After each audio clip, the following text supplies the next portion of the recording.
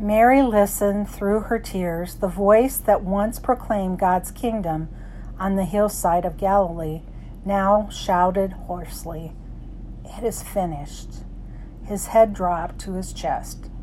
Thunder clouds, which had been gathering all afternoon, now cracked. Lightning flashed across the gruesome hilltop. Jesus' body hung limp, and the others withered. Around her, she could hear the sobbing of Jesus' mourners. She took one long last look, then buried her face and wept. Whack! An ear-split scream from one of the thieves pierced the eerie darkness.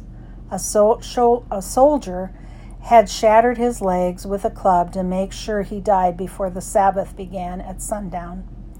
They came to Jesus. Oh no, dear God, spare him," she prayed. "He's already dead." The centenarian knew she could see, but to make sure, he motioned to the soldier to thrust his spear into the teacher's chest.